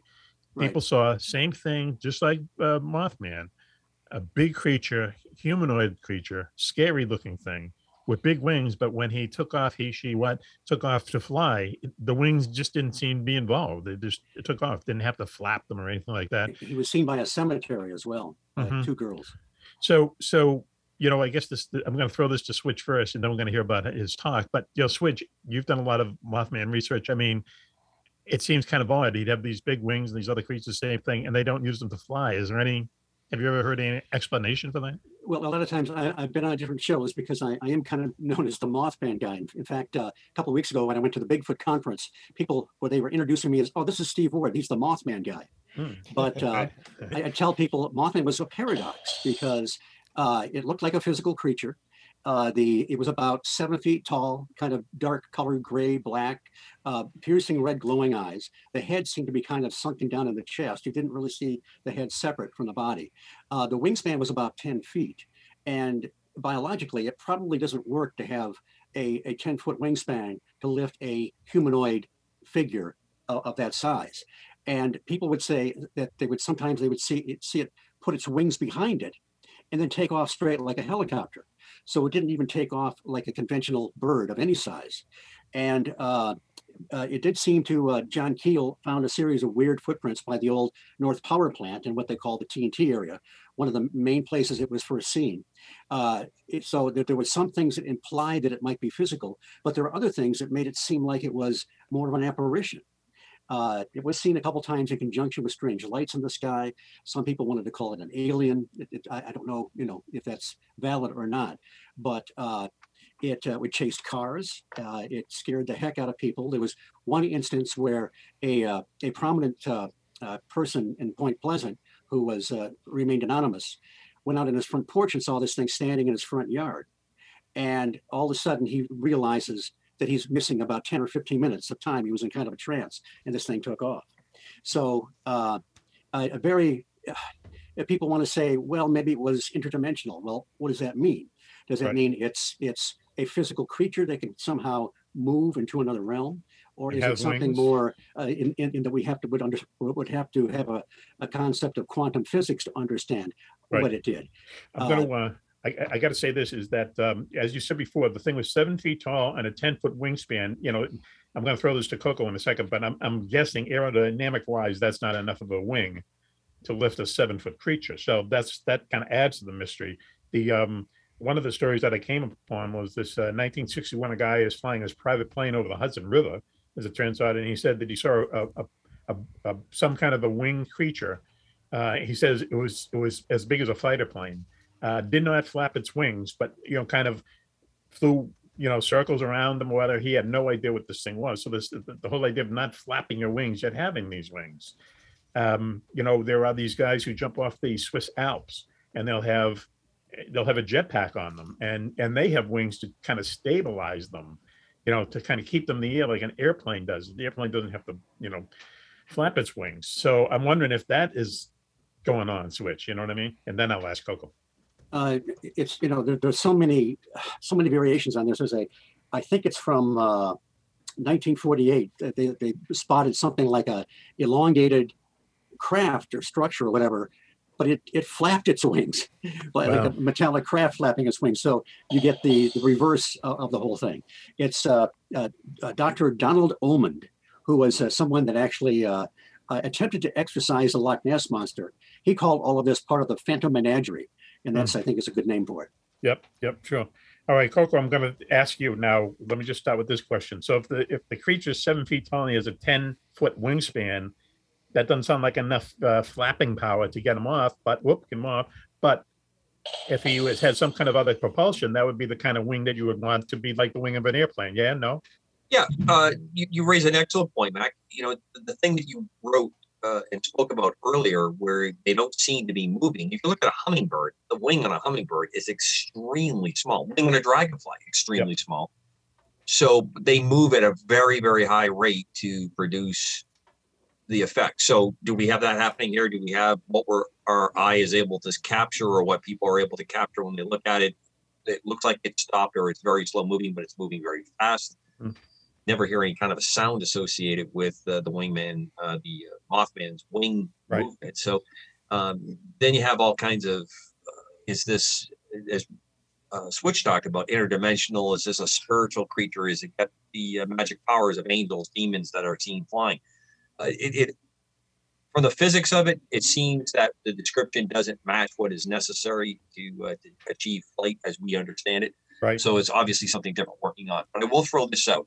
In the last 3 months, 90 or so days around Los Angeles, a Mothman-like thing has been seen by a number of airline pilots flying in and out of LAX. It's on the news last night. And they're talking that it might be a drone. It may be a person in a kind of a jetpack, or what we kind of classically have thrown into the jetpack, where they have a really condensed. If you remember that system that I was working on years back, Mac, it had a very condensed series of stacked prop rotors inside the canister, and you wouldn't have seen anything moving around. But that was a fairly big apparatus. Mothman doesn't seem to have that, but I did throw that out, and maybe those areas cover some kind of realm of it. But aerodynamically, it sure seems like it's a challenge. It definitely puts it more into a mystical kind of art going on here to me. Hey, Switch, can I ask a question about, as you know, I'm a big Mothman fan. And, I've been kind of concerned of late because you always talk of Mothman in the past tense. Now, I don't know, does that mean do you think he's gone to the great beyond? Is he on sabbatical? But it seems like we haven't really seen any evidence of Mothman for many, many years. So what do you know? Do you have anything that... Well, there were a few sightings after that sort of peak. The Chicago Mothman stuff, I think, is nonsense. There's a great researcher named Alison Jornlin that went and investigated a lot of those claimed reports. And what was that? What was that? Someone saw Mothman in Chicago? Yeah, well, yeah. There's been over the past several years, there have been reports coming in, but several of them turned out initially were from the same IP address that went to MUFON, the Mutual UFO Network. But a lot of them, there's a lot of reasons that this lady has done phenomenal research on it. There's really a lot of people will see these winged creatures and they'll dub it the Mothman when there's really only one entity or whatever you want to. Oh, we lost him there. We lost him. Whatever you want to call it, he is saying. Here he goes. Oh, okay. Yep. Go. Okay, my mute isn't working properly. Okay.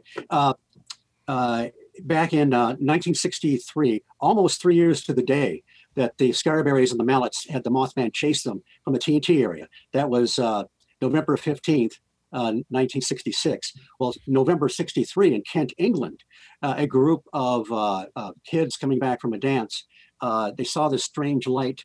It seemed to land behind some trees. And shortly thereafter, this thing shuffled out, moved kind of the same way that the Mothman did when it was walking, kind of shuffling. Yeah.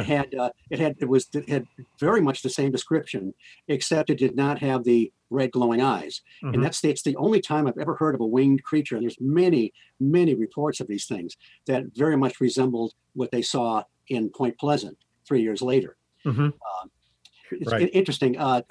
Paul Devereaux dubbed some of these things proto entities. Whenever you see a light, a lot of times you'll see a light and it actually will morph into an entity. Mm-hmm. They didn't actually see that in Kent, but it was pretty close. The light comes down, it doesn't really look like a craft.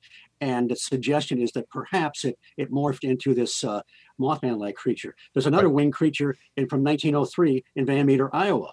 It was a little more of a pterodactyl kind of a thing, but it had strange properties. It had kind of a light that shone on a horn on its beak. Although it acted very much like a bird in some cases. One person claimed they saw it on top of a telephone pole, and the way it climbed down was using its beak the same way like a parrot does in its cage when it climbs down. But it also, and this is, you can insert your joke here, it actually at times exuded some kind of a vapor, insert your joke, but the witness lost time. So he either went into a trance or lost time or whatever. So here you have an entity that has a glowing light associated with it and missing time. You also have humanoid reports where there's some kind of a glowing light, or they're holding it, or it's on their chest or whatever. And of course, we know the missing time cases with UFO abductions. Right. And it might suggest, some people are suggesting that, like Keel did, the appearance is not important. It's the cosmic mechanism behind these things, because they can appear as all kinds of different creatures or whatever, but it's perhaps the same source that's projecting it somehow. I mean, when we look at it is like when I think of Bigfoot, for instance, okay? I mean, one explanation is that there's this different race of creatures lives up in the Pacific Northwest, even though some people have seen them in the Himalayas, and they managed to stay away from the human race. They managed to survive and so on. People see them, but they, no one's ever found like a dead body of one, or, a cave where they live or whatever. And then you have things like Mothman and just different things that people see. There's no chance that Mothman is like living away from civilization somewhere. He had to come from somewhere else. And all these other places, all these other creatures we're talking about, they have to come from somewhere else. And that somewhere else, I mean, this is, our time, our age, but it just seems like that somewhere else has to be, it's not another planet. It has to be, some kind of different reality that touches up against ours every once in a while, or something. Do you know what I mean? They all can't be creatures of the earth, and we just don't see them. They hide very well. And it's so often they don't make sense physically. And, people will say, well, with Bigfoot, you don't find a body. You don't often find bodies of bears or whatever, but you do find them sometimes. You never find the body of a Bigfoot. And certain researchers like Ron Moorhead, who captured the Sierra Sounds, Tom Powell, these are people that started out believing that they were some kind of an undocumented creature. But after, they're the kind of researchers that listen to the reports, listen to what people say and experience. And Tom Powell has said, I know I've mentioned this before, that when he encounters people that have had seen a Bigfoot but had some really high strangeness associated with it, strange lights, or maybe the Bigfoot seemed to vanish or whatever before their eyes.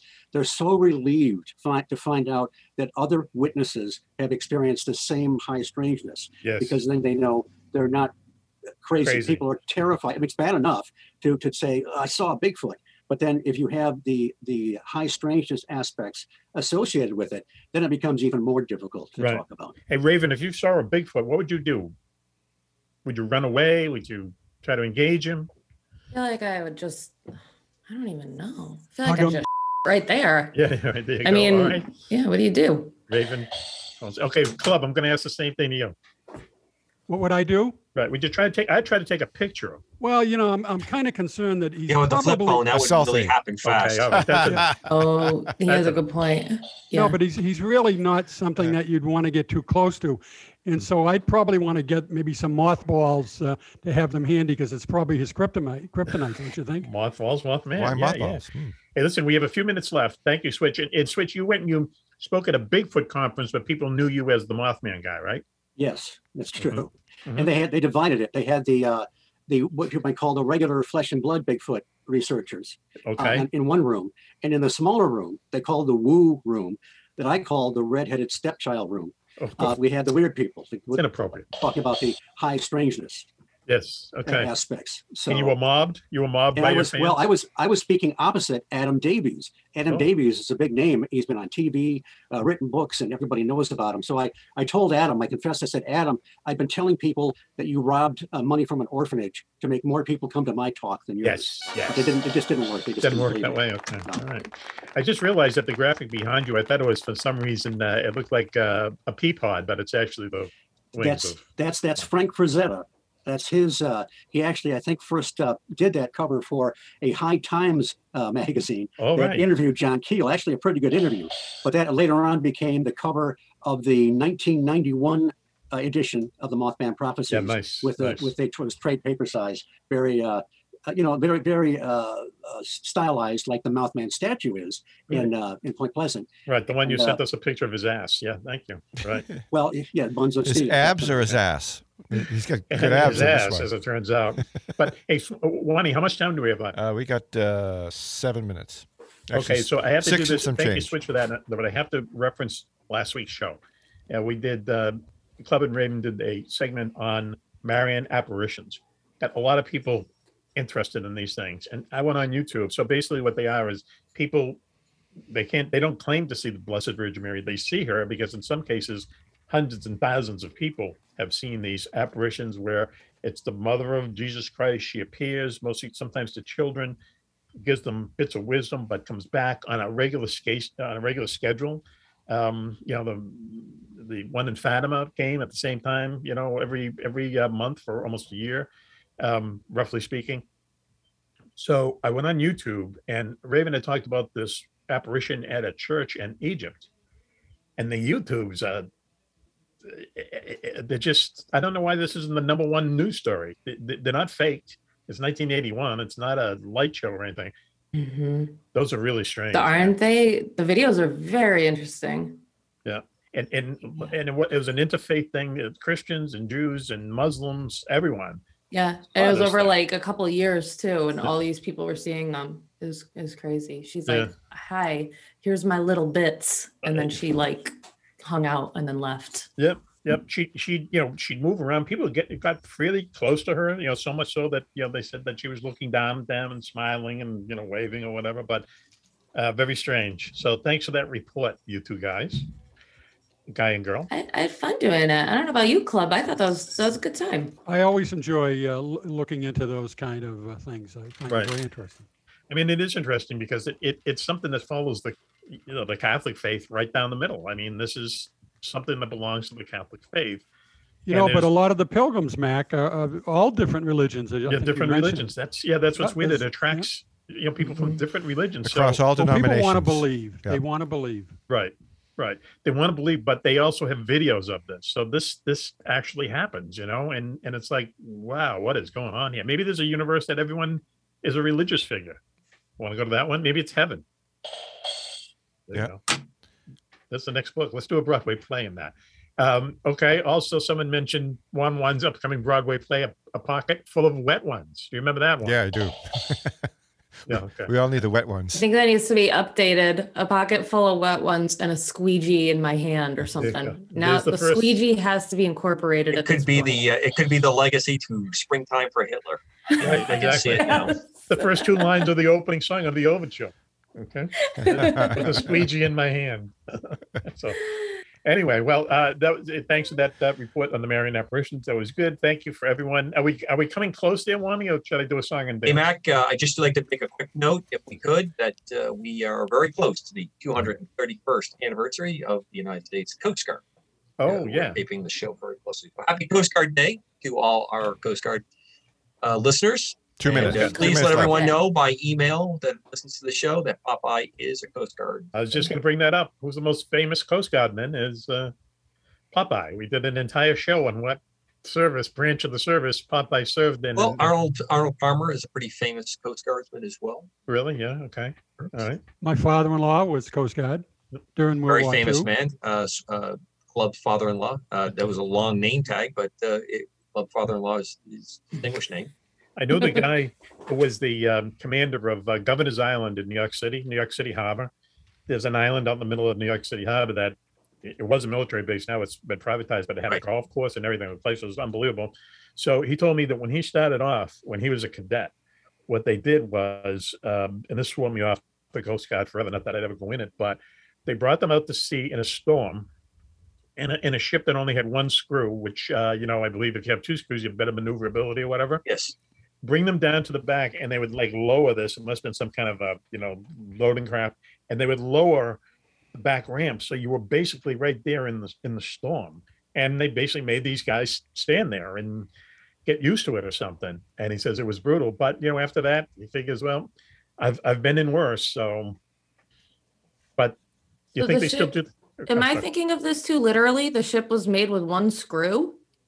Like one screw held everything together. No, you guys are laughing, so I'm obviously wrong.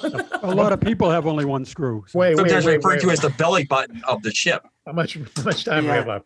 What's the expression? He's got all that out. He's got a screw loose. No, that that's gold, kid. From? That's gold. And when I tell Mrs. Comer that, Mrs. Comer drove those ships. Oh, really? He's going to explain to you about what one screw is.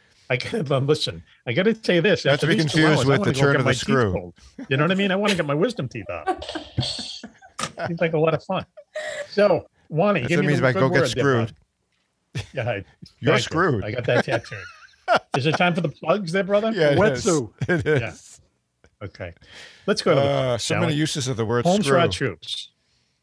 Homes for our troops. HomesforOurTroops.org. Online, homesforourtroops.com. It's .org.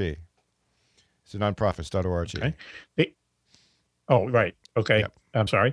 And Homes for Our Troops, they build homes for wounded Iraqi and Afghani veterans, soldiers who have lost a limb, perhaps, and they build these houses so it's easier for them to get around in, wider stairways, easier stairways to get up and down, lower counter space in the kitchen, things like that, things that make it just a little bit easier for these guys to get around, guys and girls.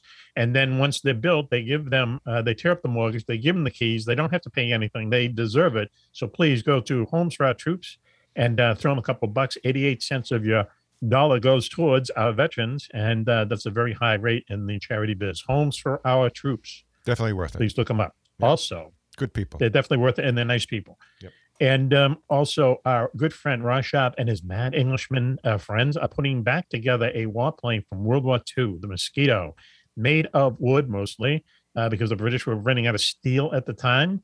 And they put 2 Rolls-Royce engines on it, and it turned out to be the fastest thing in the war for about 2.5 years. Some of them did not carry machine guns because the Mosquito could outrun the bullets. They could outrun the bullets. Yep. You're stepping on their lines, okay? And some of them didn't carry machine guns because they outran the bullets. They were so fast, they outran the bullets. Talk about a pregnant pause. Those twins are triplets. Okay. So that's the People's Mosquito Project. Look them up, and they're going to be giving rides soon when this thing is airborne, and Juan has volunteered. I volunteered to be the first civilian to take off without a parachute. I'll have my mosquito goggles on and my mosquito scarf. and I'm going to be tapping the pilot on the shoulder. When are we going to land this thing? I'm going to have a blast. 2 weeks ago, you said you were going to jump out naked. Do you remember that? I'm going to jump out naked maybe if we're low enough because I won't have a parachute. That's the thing. Right. There's no room. Okay. There's no room in there for a parachute. Am I right? Well, the story continues. So thank you. So that's People's Mosquito Project and also Homes Veterans. Thank you for everyone listening in. Let me say goodbye to the panel. Okay. Claude, I'm going to start with you. Okay. Okay. All right. Thanks for joining us. You get your Patriots shirt on. Everything's good. I do. Yeah, okay. It's football season now. Looking forward to it or what? What's going to happen? Are you going to watch Tampa Bay? Tell the truth. I'm going to watch both. Both of them? You know that they're playing at the same time? Fourth game of the season. At home. What's going to be that? That's going to be nuts. That's going to be bigger than a Super Bowl. I wish I could get a ticket, but they're not available. Yeah, it's better to watch on TV. Switchy, thank you, Switch, for putting up the train wreck image. We know that we're at the end of the show. Thank you very much. My pleasure. Thank Mr. Randy. Mr. Randy, you're here, systems manager. Everything was looking good today, kind of. You're going to get some decon to get rid of those rats? I'm getting kind of, attached to them, really. Really? Okay. Well, that dog's going to be jealous. The dog that has, become your best buddy, right? Yeah. We're kind of attached to the hip. Okay. There's a movie. Coco, thank you for joining us. All the middle-aged and up women will be glad you did. Yep. Okay. As always, Mac, it is a privilege to fly on the wing. And did you know that your pet Teddy the Ballless Huss got a couple shout-outs in the past 2 weeks? Yes. In fact, I supplied some pictures of him and bears for fans. Those are cleared for distribution, publication, and distribution. Okay. Anyone wants a picture of Coco's Ballless Huss? Send me an email. Okay. Teddy doesn't like that expression, balls to the wall, by the way. I don't know. No, I wonder why. Or nuts to butts. Saving the best for last. Raven, thank you for joining us tonight in your condition, in your state. Thank you so much for having me. I forgot to tell you guys, I burned my leg on macaroni and cheese earlier today. Hang on. Wow. I thought that was just a fun little story I should have mentioned. What, you spilled it or your what? leg? Your leg? Is that what you said? Yeah. How did that happen? Please tell us. I missed my mouth. Mac and cheese went all over my leg, and it was so hot. Oh, I get that. Wow. Your mouth was so numb, you didn't even know where it was. This is macaroni. Well, you know what I say to that, Raven? Just bite the bullet, kid. Just bite the bullet. All right. Did you get into Fubar? We did Fubar. Yeah, we did No, Fubar. did you? Yeah. Okay. All right. I was off air at that time. All right. Thank you, Raven, for joining us. And Thank we'll you. talk to you very soon. My compadre. Okay. Thank you for joining us. Glad to be here at the controls. Okay. My Robin. Would you say that you're my Robin? I guess. I'll go with that. Okay. Yeah. Okay. All right. Anything that involves tights, he's there, man. I've been trying to say, I'm wondering to say this forever, but are you my Caucasian? Are you my Caucasian 1-1? I've been. I guess I'm Caucasian. I think I'm more since I'm Italian. Think about it for a second. Since I'm Italian, that makes me Caucasian. He's your metrosexual. Right? That's what. Okay. I got a little. All right. So listen, more everybody blood listening, if you're still listening, thank you very much for joining us tonight. We really appreciate it. And until you hear us next time, this is Mac from the entire gang saying, be safe, be happy, and bye-bye.